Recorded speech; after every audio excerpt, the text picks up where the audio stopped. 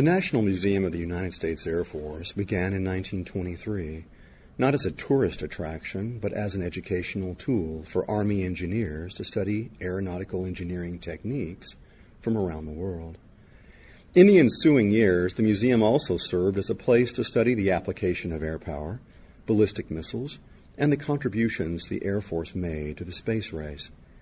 Since 1996, the National Air and Space Intelligence Center, or NASIC, used the museum as a place to educate analysts and visitors on the evolution of intelligence, surveillance, and reconnaissance, or ISR.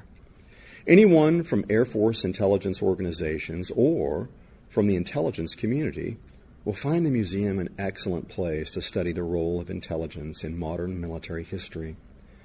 The NASIC History Office created a tour of the museum that focused on the intelligence lessons the collection taught.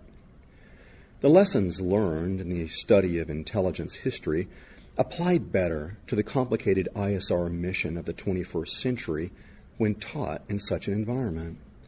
Today's intelligence analysts use the museum as a means of understanding the challenges faced by their predecessors and the technical innovation and dedicated analysis it required to overcome them. The NASIC tour follows the museum chronologically, beginning in the early years gallery. The selected examples only represent a small fraction of the possible stories, and the verbiage remains under constant scrutiny for accuracy and applicability. The tour script is a living document. Due to time restrictions with traveling through a massive museum, each lesson remains brief, although citations provided in the text enable further research into topics of interest. This first volume covers the years 1783 to 1945. I'm Rob Young, the NASIC historian.